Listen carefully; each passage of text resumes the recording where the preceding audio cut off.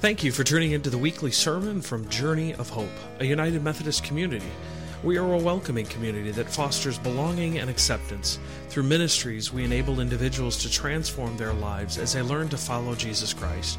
We follow the guidance of the Spirit in sharing our faith through missional adventures, building relationships, and offering our witness to our community and world. We serve the Elgin, Illinois area and are located at the corner of Randall Road and Highland. To learn more about us, you can check us out at johumc.org or any of our social media platforms by searching Journey of Hope. And now, here is this week's message.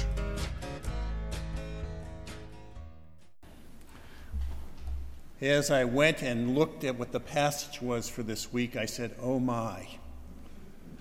This was one of those passages in my Greek class that taught us the complexity of the Greek language and how it works. And so as we read it, it is a kind of a winding, twisting passage. Pastor smiling, he knows what I'm talking about. And here the Apostle Paul writes to the church at Ephesus, "As a prisoner of the Lord, then, I urge you to live a life worthy of the calling you have received. Be completely humble and gentle. Be patient, bearing with one another in love. Make every effort to keep the unity of the Spirit through the bond of peace. There is one body and one Spirit, just as you were called to one hope when you were called. One Lord, one faith, one baptism. One God and Father of all, who is over all and through all and in all. But to each one of us, grace has been given, as Christ apportioned it. That is why it says, when he ascended on high, he took many captives and gave gifts to his people. What does he ascended on high and mean, except he has descended into the lower earthly regions? He who descended to the very one who ascended higher than all the heavens, in order to fulfill the whole universe. So Christ himself gave apostles, prophets, evangelists, pastors, and teachers to equip the people for the work of service so that the body of Christ may be built up until we reach unity in faith and in the knowledge of the Son of God and become mature, attaining the whole measure of the fullness of Christ. Then we will no longer be infants, tossed back and forth by the waves and blown here and there by every wind of teaching and by the cunning and craftiness of people in their deceitful scheming. Instead, speaking truth in love, we will grow to become in every respect the mature body of him who is the head, that is the Christ. And from this whole body, joined and held together by every supporting ligament, grows and builds itself up in love as each part does the work. May God add the blessing and reading, hearing and understanding of the word. Amen. Amen. You may be seated. Thank you, Keith.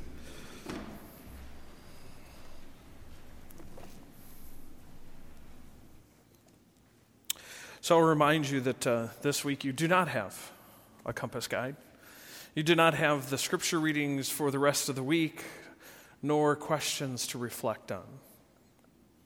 And so therefore, I would like you to reflect on this message and your gifts. There are spots that you can jot a couple of notes down in your bulletin, and I encourage you to do that as the Spirit speaks to you this morning. Will you pray with me? Gracious and almighty God, I come before you longing to hear your word. God, you have ushered us into this space, desiring to give us your message. And so, God, now I ask that the words that I speak would no longer be my own, but that they would be your words for your people, your message for your people. In Jesus' name, amen. So when somebody tells you to grab your toolbox, what do you reach for? You got to go to the garage? Got to go to the front porch, to the back shed, to where? What do you reach for? What are the tools of your trade? Because I have a feeling that many of you are pulling from different toolboxes.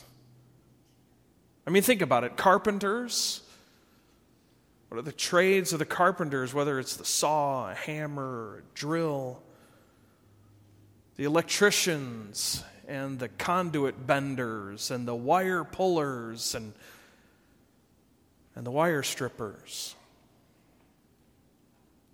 The cement finishers with their trowels and their bowl floats. I mean, I like to think of myself as pretty handy. Although I must tell you that I am not good at drywall. So if anybody's asking, not good at drywall. Well, actually at least I thought so. You see, I could hang drywall. I just couldn't tape and mud it. I mean, if you wanted a wall that you could look at that you couldn't tell where the seams were, you did not call me, because I couldn't do it. I could never get those walls smooth. Actually, texture was a wonderful thing for me. Texture hides everything, almost. Well, that was until I was on a project and I couldn't find a taping knife. If you know what a taping knife is usually it's either about a 4, 6, or a 10-inch taping knife so that you can spread out that mud nice and thin. Well, I couldn't find one, but I could find a 9-inch magnesium cement float. See, my grandfather was a cement finisher by trade. My dad was a cement finisher as well as many of his brothers. So I guess you could say it was kind of built into the blood. So I grabbed that 9-inch cement trowel and wow, that's actually kind of smooth. It wasn't perfect, but it was certainly better than any drywall taping knife I could ever have used. But when we talk about toolboxes, it's not always talking about the physical tools used for building things or repairing them. It could be anything that you use in your life. Maybe your toolbox is a sewing machine.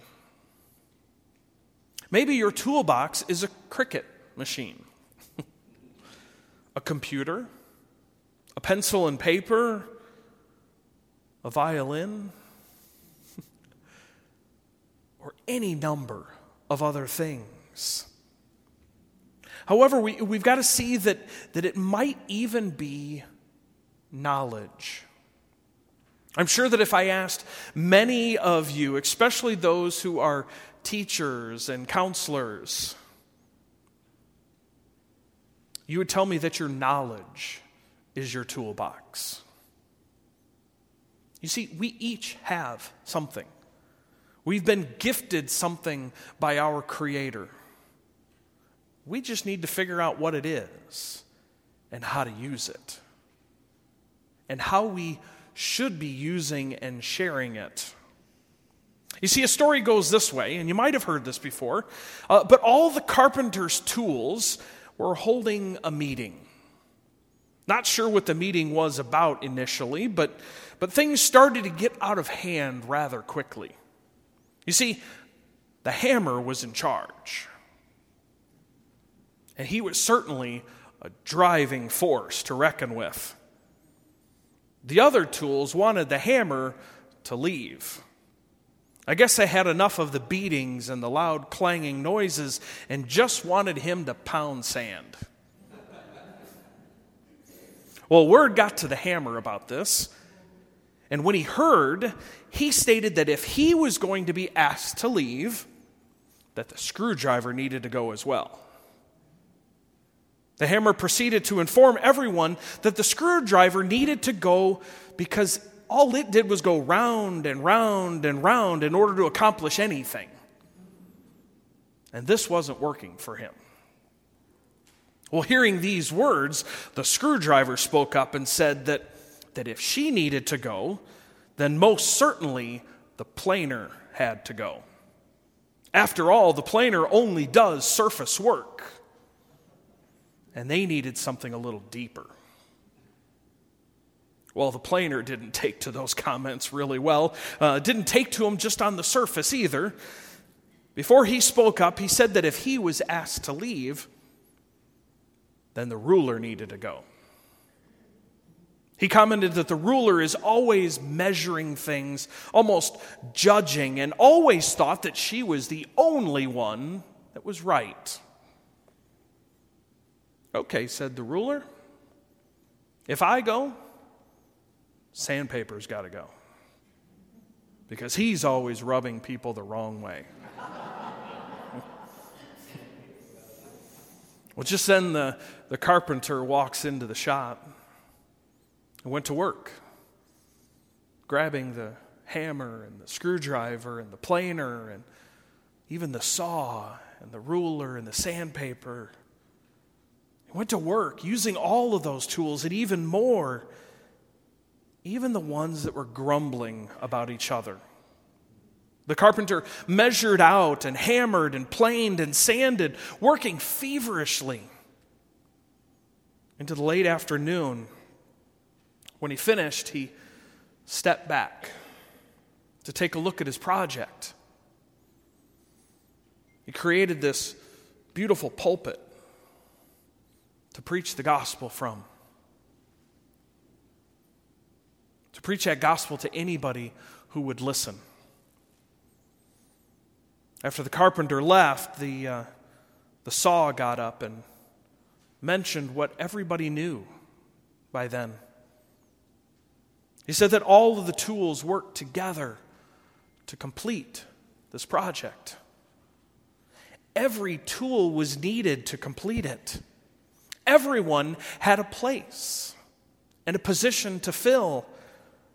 They were all needed in God's kingdom, in God's work. We here in this congregation, we may all be different, but we are all needed in God's plan of salvation for the world. We come from different places and different backgrounds. We each have different skills. We have different gifts, and we've got different graces that God has blessed us with. We hear this in the Scripture. And He gave to the apostles, the prophets, the evangelists, the shepherds, and the teachers to equip the saints for the work of ministry, for building up the body of Christ, so that we all would become more Christ-like and participating in the kingdom.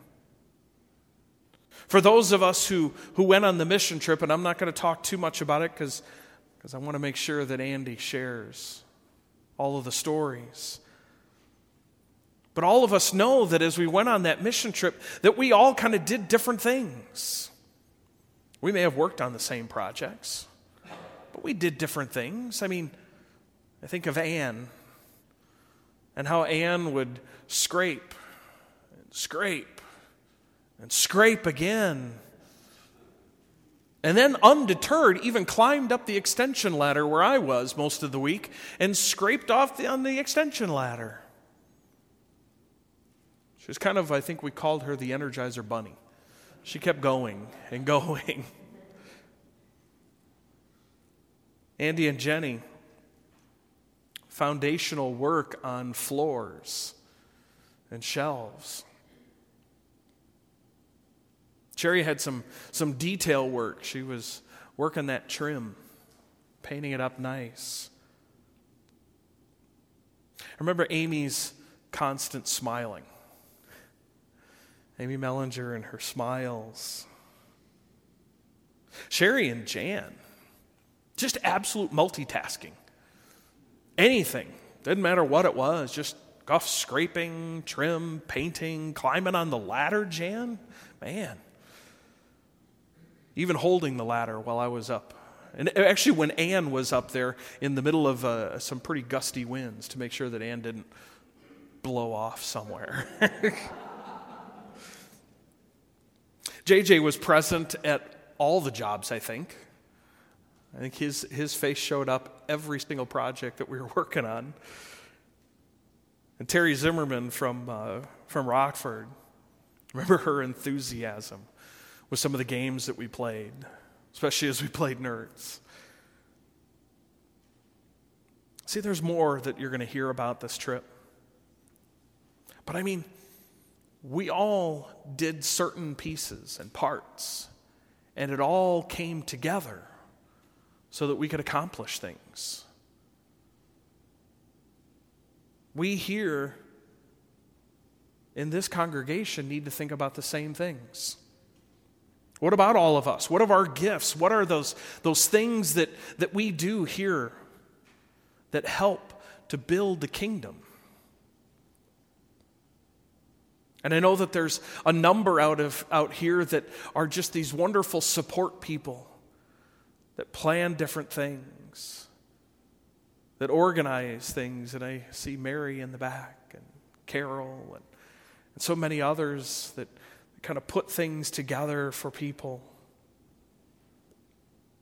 I think of Donna and Jan as they share music week in and week out, offering this beautiful music, and Ezra here and Mark sharing this morning. I think of local mission work that Janina does so well. She organizes so much, and so many of you jump in and just offer this time. There's a lot of you who lead small groups. There's people that work on different committees. There's people who know finances. People who know buildings and the construction end of things and the maintenance. Or teachers and youth workers. And I shouldn't leave out the AV and the sound people, because if you don't mention them, a lot of times things go really wrong. But we've got such a wonderful team that works on putting together the video presentations and the online streaming so that so many can watch from home. All of you have a part to play. All of you have a spiritual gift. What is that spiritual gift? What is it that God is calling you to do? And maybe that's the reflection question for you all week long this week, is to determine what that spiritual gift is. What can you offer to God's kingdom, to this church, to build the kingdom up? I mean, we are all part of a much larger team. And what God is asking of us requires all of our participation. I mean, if you remember a couple of weeks ago, we talked about rebuilding the temple. How God was calling us to rebuild this temple, this church.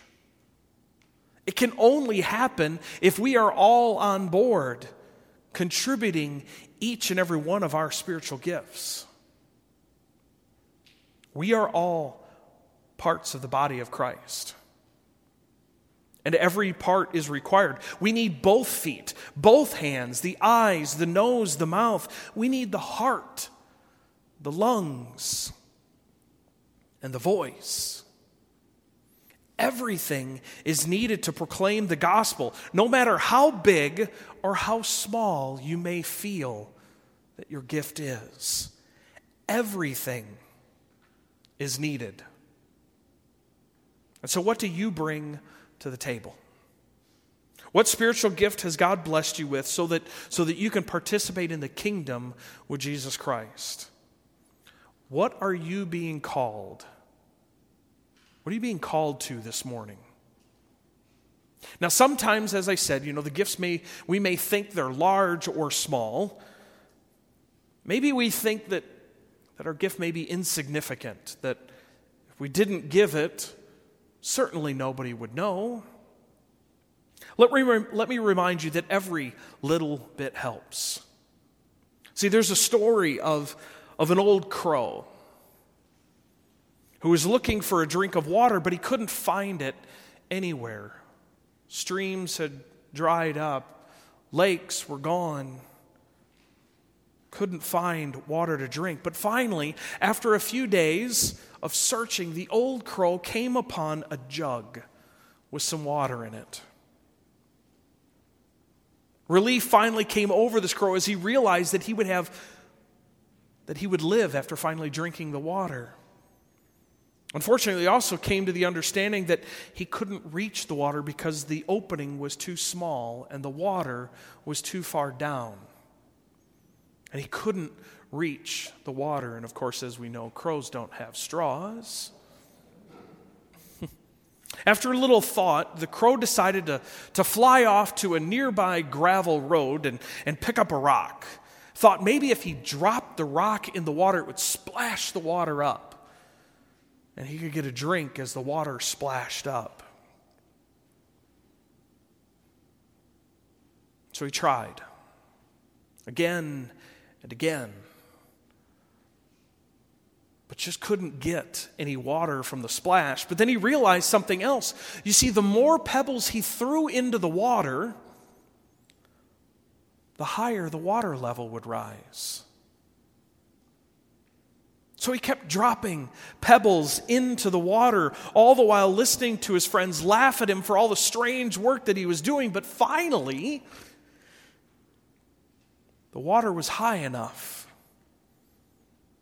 and the crow could get a drink of the life-giving water that just a short while ago he couldn't reach. Once again, you see, we all have gifts. We all have something to offer to the mission of the church, and each and every one of them will help raise the life-giving water to all of those around us. God is using you to raise the water level for those searching for meaning, for longing for a deeper understanding of this life, and a life of surrender to Jesus Christ. Think of it this way. As we each use our gifts for the glory of God, we are reflecting God's light back into the world, dispelling the darkness. One light might give off a little light, but all of ours together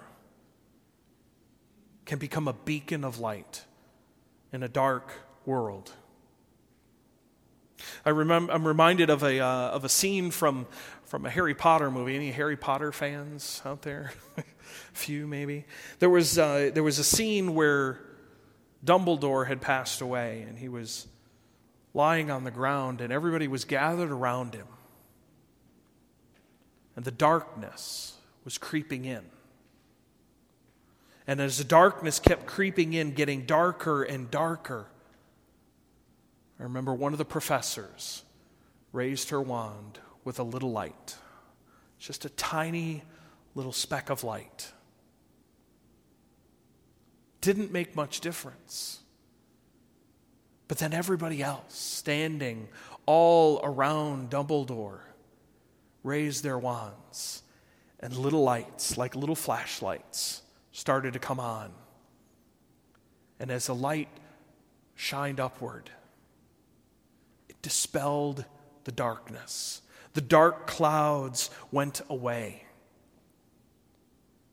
See, by ourselves, we may not feel like we are too much, but together, using our gifts, we can dispel the darkness. In the presence of hatred and all this world presents as darkness, we are stronger together, using our collected gifts to proclaim the kingdom. So the question becomes, will you use your gift? Do you need to figure them out? I'd love to help you if you're looking for your spiritual gift. And so if you are, please see me. After worship, you can give me a call. We can try to discern them together. Have a spiritual gifts assessment that I know coming up towards the end of fall, we will probably bring back again. To find your spiritual gift.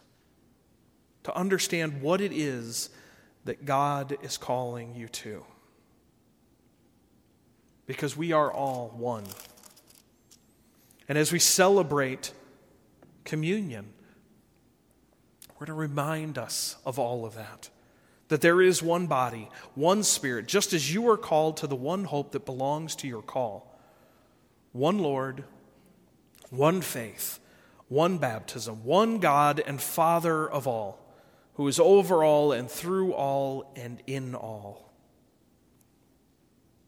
We are all one in Christ Jesus. And everyone is needed. Will you pray with me?